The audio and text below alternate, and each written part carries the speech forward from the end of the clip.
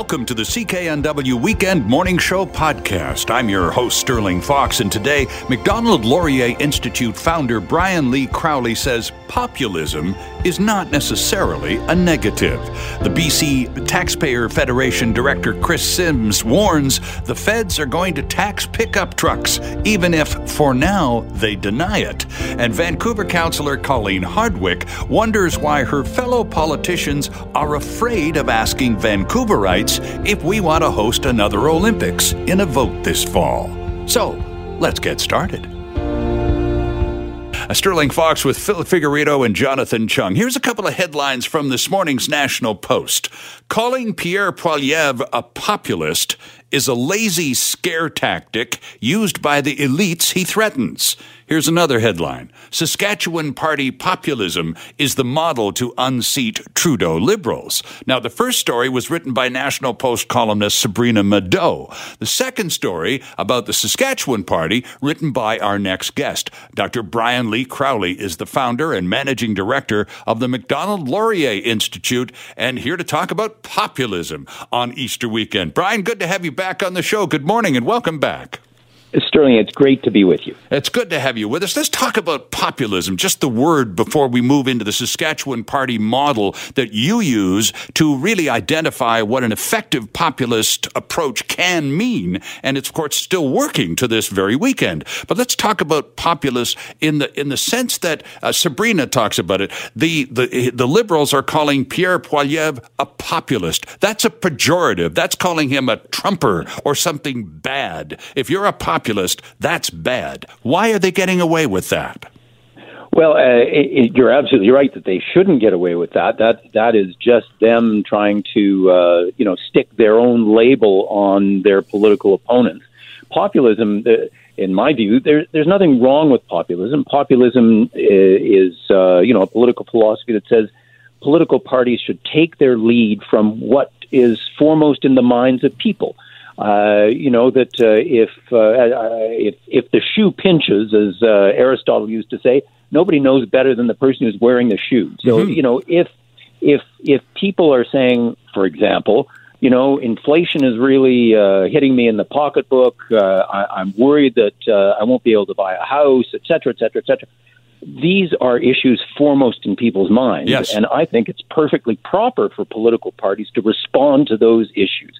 And if you want to try and dismiss that as populism, I think the voters are going to have a nasty surprise in mind for you. That could be a dangerous approach in the years ahead. Let's talk about the Saskatchewan Party, Brian, because it is a classic and very current example of effective Canadian populism. Take us back to the Brad Wall days and the big turnaround with the Saskatchewan Party. Sure. Well, in fact, we have to go even farther back than Brad Wall because you have to remember, and this is an important lesson for the conservatives who say, "Oh my God, Canada is a progressive or a left-wing country. We're kind of stuck with it. We're never going to be able to sell a conservative message to Canadians." I think this is rubbish, and Saskatchewan is the perfect example of why it's rubbish because the NDP and before the NDP, the CCF was the dominant party in Saskatchewan for like 50 years. Mm-hmm. Every once in a while, people would get a little fed up and they'd put the Liberals or the Conservatives in for a couple of terms, but then they'd go back to the NDP. And indeed, Saskatchewan was kind of the poster child for a left-wing government in Canada. Sure was. And then, Brad Wall and the Saskatchewan Party came along and said, well, actually, you know what?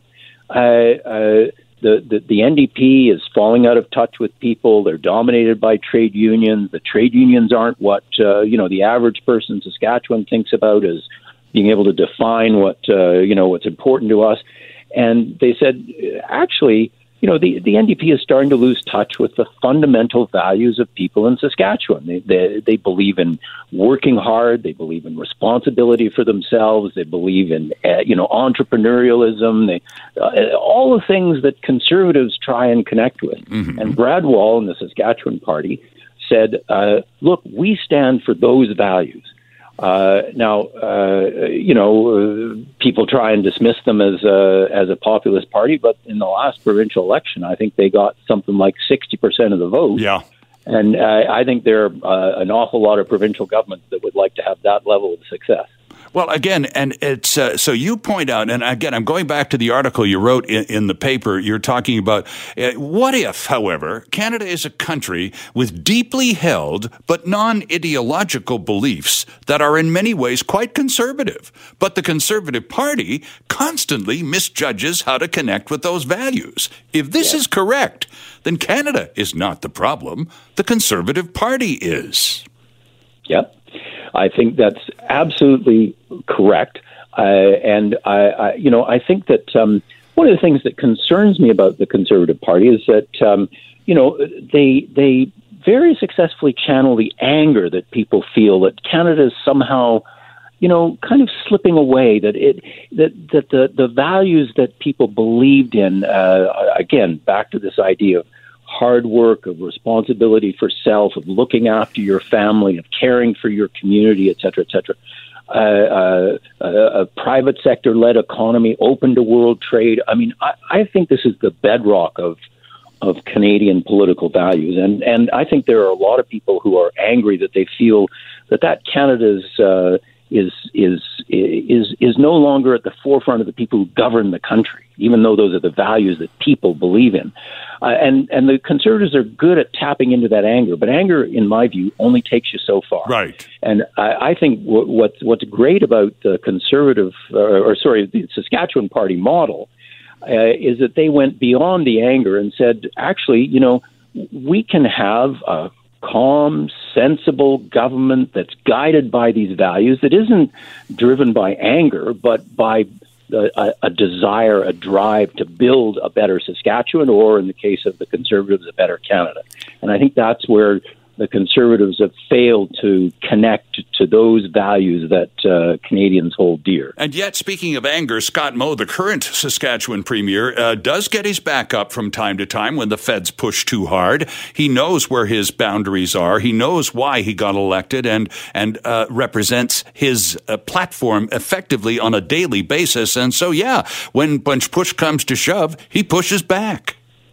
Well, and quite right too. I'm not saying that a party that connects with these small C conservative values in Canada should be a pushover. If somebody comes along and says, no, we should do something else. It's quite right for Scott Moe or other people who believe in these values to say, I'm sorry. I'm quite firm about what I believe in. Mm-hmm. I'm not going to let you push me off my center simply because you like something that appeals to some identity politics group or some trade union or some other activist group in society. No, we're quite fine. Thanks very much. Talking about the values that inform the mainstream of Canadian society, and I think that's. The Saskatchewan Party is very firmly committed to the idea that there is a mainstream and they want to speak for it. And of course, for example, the current federal government in Ottawa, the Prime Minister has repeatedly said there is no mainstream in Canada. Mm-hmm. I think he's dead wrong about that. I think that, over and over again, Canadians have demonstrated in their actions and in public opinion polls that they believe that there's a central core of Canadian values. You don't have to have been here for 5 generations. You can be someone who just arrived last week. But if you believe in those values, in freedom and family and community, then you belong in Canada. Interesting. Brian, I'm grateful for your time on Easter weekend. I know it's limited. I have about 30 seconds. How do you think this Conservative, looking at the big national picture and the disappointment by so many Conservative voters in the flip-flopping of Erin O'Toole and standing essentially for nothing at the end of the day, they need someone to stand up and represent that set of values. How do you think it's going to end? Well, I think it's pretty early yet. I believe that again the Conservative Party is showing that it's really good at tapping into people's anger. But I don't think that anger is going to be enough to carry them into office. I think they need to go beyond anger to show that they have an ability to tap into those values of Canadians and make those values into a program of government, a positive program, action, doing things, and not just rejecting things. If they can show that, I think Canadians will be on board. I think a lot of Canadians are looking forward to some kind of action plan in that direction as well. Brian, great to have you back on the show. Happy Easter, sir. We'll talk again soon. Thanks so much, Sterling. Our next guest is no stranger to controversy or the newspapers, and boy, created quite the storm in the nation's papers. A few days ago, writing a column in the Sun newspaper group entitled "Trudeau is Planning a Tax on Trucks," which rippled across the country like an enormous tsunami, causing all levels of governments to respond. The Minister of the Environment calling it fear-mongering and disinformation. The next day, the Globe and Mail publishing an article, "The Liberals dismiss accusations they intend to slap a green tax on pickups."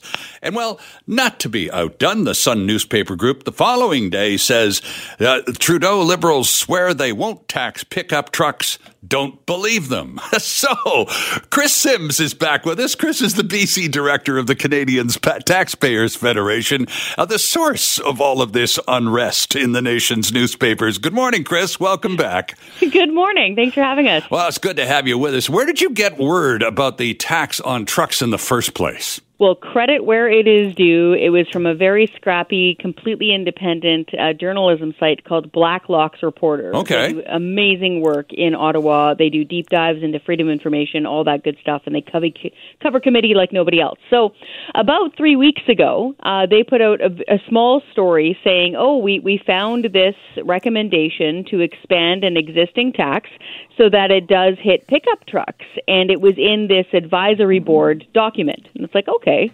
So I read the advisory board document, and then I kept digging. Turns out it's actually included in the official Environment Canada 2030 Emission Reductions Plan.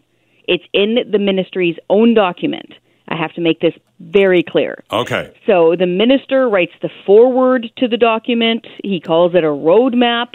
The entire thing is entitled a plan. It's officially their document. It's their game here. Well, they included the recommendation right in there. That's what I was going to say. If it's included by the government in their package, then it obviously is something they support. Yeah, and something they're at least planning and considering. And what gets me is that I said this is a proposed tax, which is what this is. In fact, folks are like, well, it isn't here right this second. And it's like, guys, we are a tax watchdog. It is our job to start barking the moment the burglar is trying to sneak in the backyard, not when he's leaving your house with your TV. Right. Okay? They're thinking about this. They're planning it. They're discussing it. How do we know? Because it's right in their own document. We also know, based on the budget, Chris, of last week, that they're going to need a lot more revenue from each and every one of us as they go forward with these expensive programs based exclusively on borrowed money, which, of course, they will have to service debt payments on forever and a day. So they're simply going to need more money, despite the fact that inflation is, in fact, working in their favor anyway and creating scads of new revenue. Is simply not enough. So in addition to this proposed, in quotes, tax on pickup trucks, what else do you think they're considering? That's a great question. This is a major one that I don't know. It looks like it would bring in a lot of money because if you want to actually break it down, it's interesting. Right now, the tax exists, but only for really big SUVs. So like a Nissan Armada, for example. If you buy it new, it's about $2,000 or $3,000, depending on what the emissions rate is. Not the emissions rate, pardon me. Fuel usage rate. Okay. Big difference. So mileage. So that's a lot of money. And so who knows? I'm not sure how much potential revenue they would bring in with this, but I'll tell you, I live outside of downtown. I'm out here around Chilliwack. Right. Look around. Pickup trucks are the workhorses of Canada's roadways. They're the most popular selling vehicles in Canada. So it would be a lot. The other one we're really keeping an eye on for a potential new tax is a home equity tax. It's something they've been studying. They spent taxpayers' money to study it. They tried to deny they were studying it, but we also caught them using freedom of information that they are studying it. So we're keeping a very close eye on that one. But this latest one, this proposal for a new pickup truck tax, is a big one because it affects a lot of people. Exactly. And if they're already taxing land yachts like those huge SUVs, like you mentioned, the Armada, and it's not the only one. There's a whole category of enormous SUVs that are now subject to a certain additional tax. So it's pretty easy, given that that's already established, there's already a lane for that, to just add a few more makes and models into that lane, isn't it? Of course, and that's exactly the language they use. Expand the current green levy to include pickup trucks, which it expressly currently exempts. If you take a look at the current regulations since 2007, they've been there, it says other than pickup trucks. So what they would do is remove that exemption. And also, just to really put a pin on it here, this is concerning because the current Environment Minister, Stephen Guilbeault, attacked the Toronto Sun, which is a many decades old newspaper, called us disinformation, fear-mongering. We've been around 30 years. We don't care what party's in. We are a watchdog for taxpayers. Him calling this disinformation and undermining democracy is very concerning because he's also the minister who spearheaded Bill C-10 and now Bill C-11, which is the proposed internet gag law, which would control what you're allowed to say on the internet. So now we have the state telling us that we're disinformation, including mainstream media like the Toronto Sun newspaper. And again, this is very much fitting a pattern of the current government, which doesn't tolerate disagreement, let alone dissent, very well at all. They tend to call you names if you tend to disagree with whatever it is, whatever they're trying to sell you today. Yeah, bingo. And so this is where I've got my backup here because I did my research. It's right there in black and white. They're the ones that said it. They're the ones that included it in their report. And, you know, folks who've been around long enough know that if a minister and his team really, really disagree with recommendations and a suggestion, it does not go in your final report. Right. But it's right there. And this is what's weird. Just like do a thought experiment. This is the Environment Minister and the government that wants to ban these vehicles by 2030, either 2030, 2035. Maybe 2035. Right. Like, is this a stretch to think that the Trudeau government is thinking about a tax on pickup trucks? Like, what's with the pearl clutching?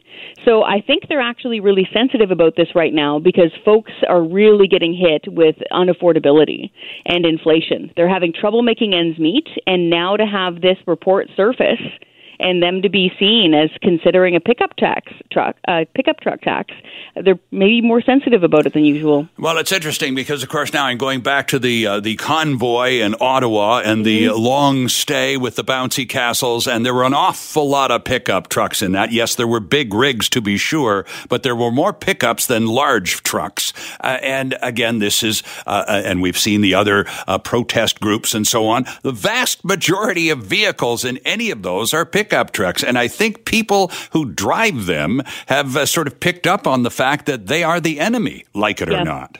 Yeah, that's the feeling I'm getting from a lot of folks. I'm getting emails exactly along those lines.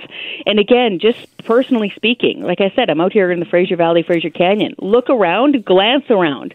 There's trucks everywhere, and they use them for everything. And this is a lot of money. It isn't just $1,000 for a light-duty pickup like a Ford F-150 or even a Chevy Silverado 1500, which are the light-duty ones. Right. They're talking about the Dodge Ram pickup trucks, those big ones, the 3500s. They're the ones that tow cattle. They're the ones that haul hay. Like, I see them coming down the Coquihalla from Merritt all the time, loaded up for stuff. This is how they get construction equipment around. Like, how do they think Canada runs outside of the downtown urban cores? Or how do we get them their supplies for all that stuff in downtown cities? It's using pickup trucks like this. I actually don't think they know how much of that stuff gets done. Chris, by the way, a couple of seconds left here. Yeah. What's the price of a liter of gas in the Chilliwack area this morning? It's around, last I saw, last night, it was $1.83 per liter. Okay. Yeah. Well, what are you looking at down there?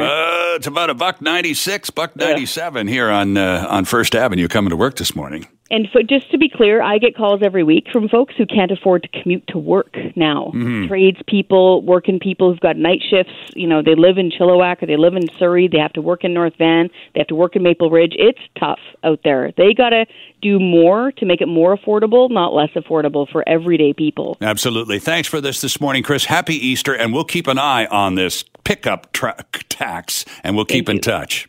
Thank you.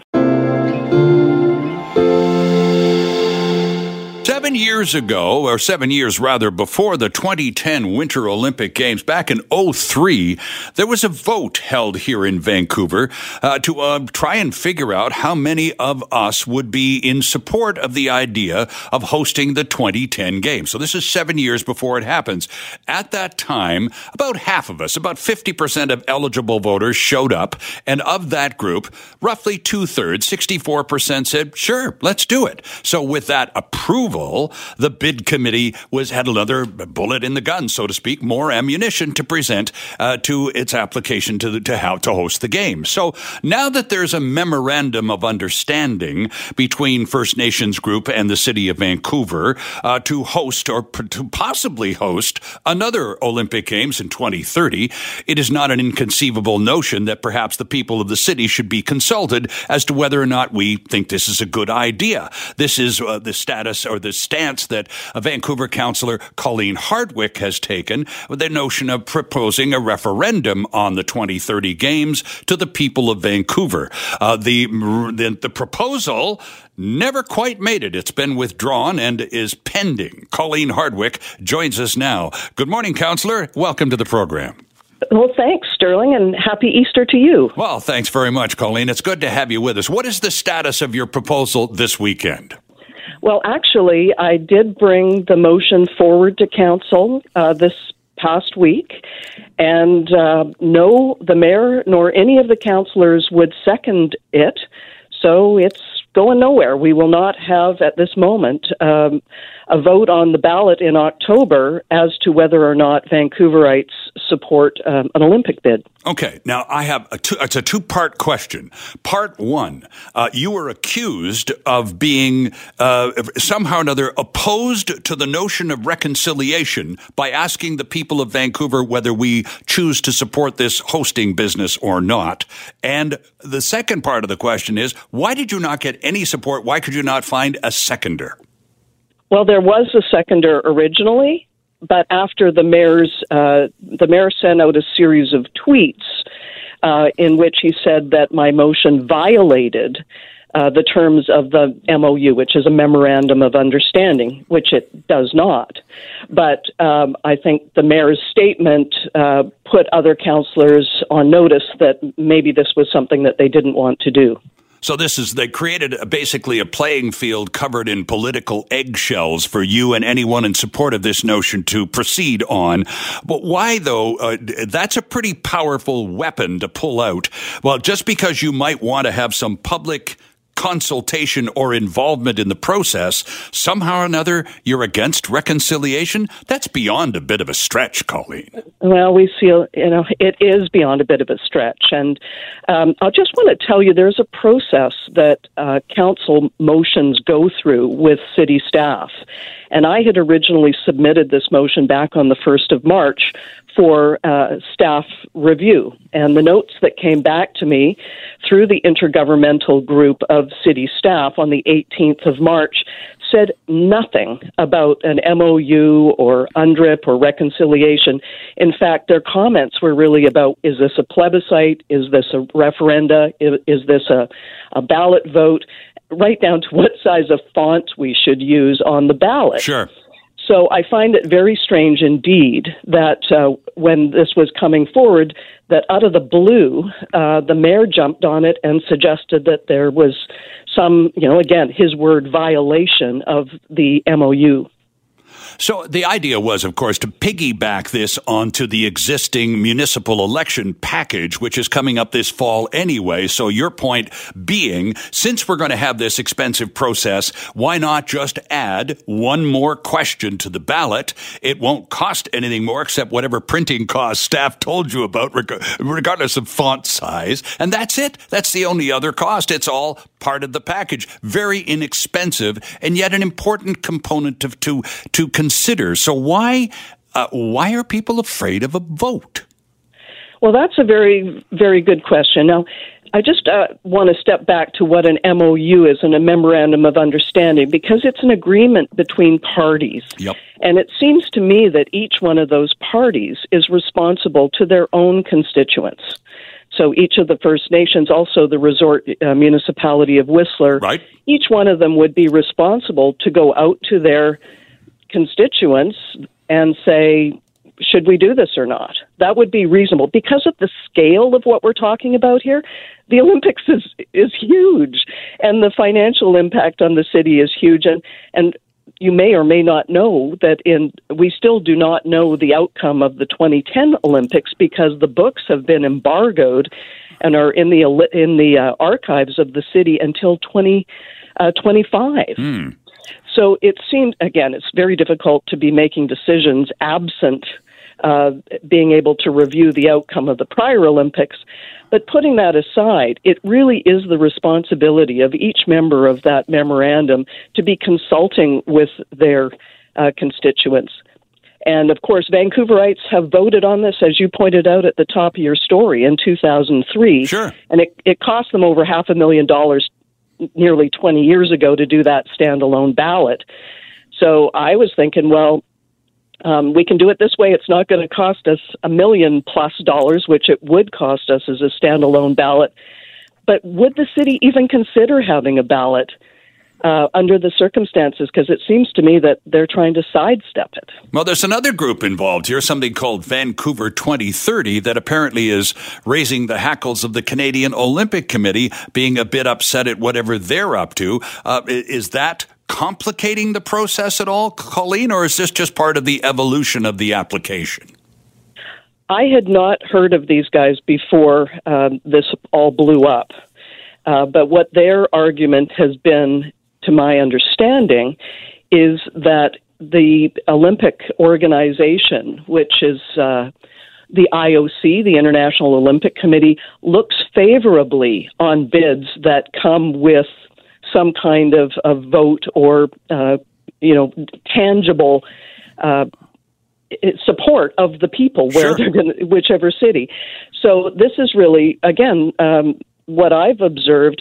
I've reached out to the Canadian Olympic Committee and was unsuccessful in meeting with after the fact.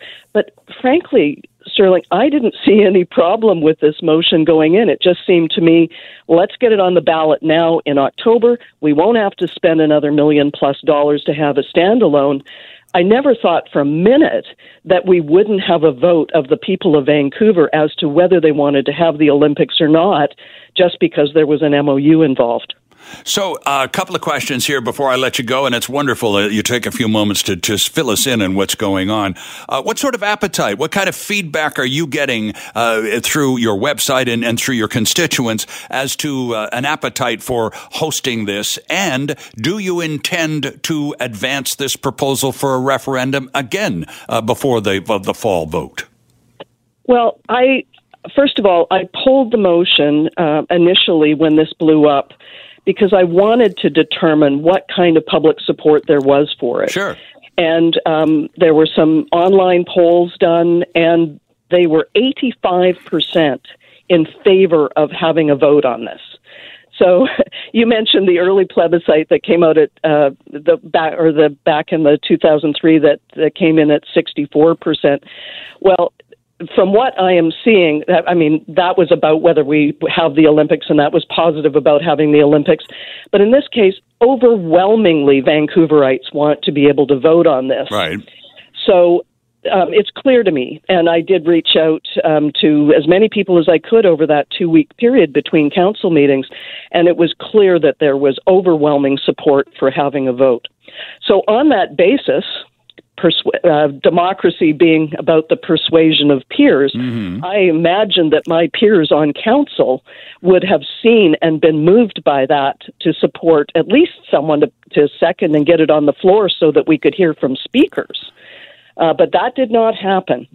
So as to whether I can bring it forward or not, I don't know if the rules will permit it, because when something comes forward and doesn't move forward, it may be that it's prevented from coming forward again. Right.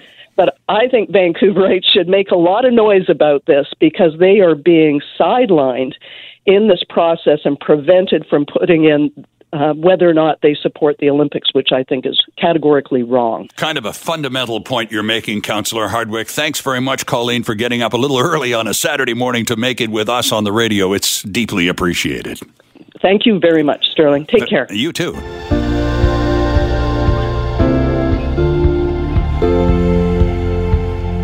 Thanks for listening. Don't forget to subscribe wherever you get your podcasts, or listen to us live 6 to 9 weekend mornings. I'm Sterling Fox. Have a great week. Hi, it's Shauna, and I might be a bad parent because my kids think French fries are vegetables. Hey, it's Ryan, and I might be a bad parent because I went out for wings when my wife was in the hospital after giving birth. Johnny here. I might be a bad parent because in my house, the tooth fairy gives pocket change. But we're not alone. Len emailed us and said his 6-year-old daughter's Tarzan moment going from love seat to lazy boy by curtains made him more proud than any dance recital. And Andy left his 2-year-old at the rink. All right, guys, I'm sure we're not alone. Like Andy's kid. For stories and confessions like this, make sure you check out our podcast. It's called Bad Parents, and it's available wherever you get your podcasts. I left a glove at the rink.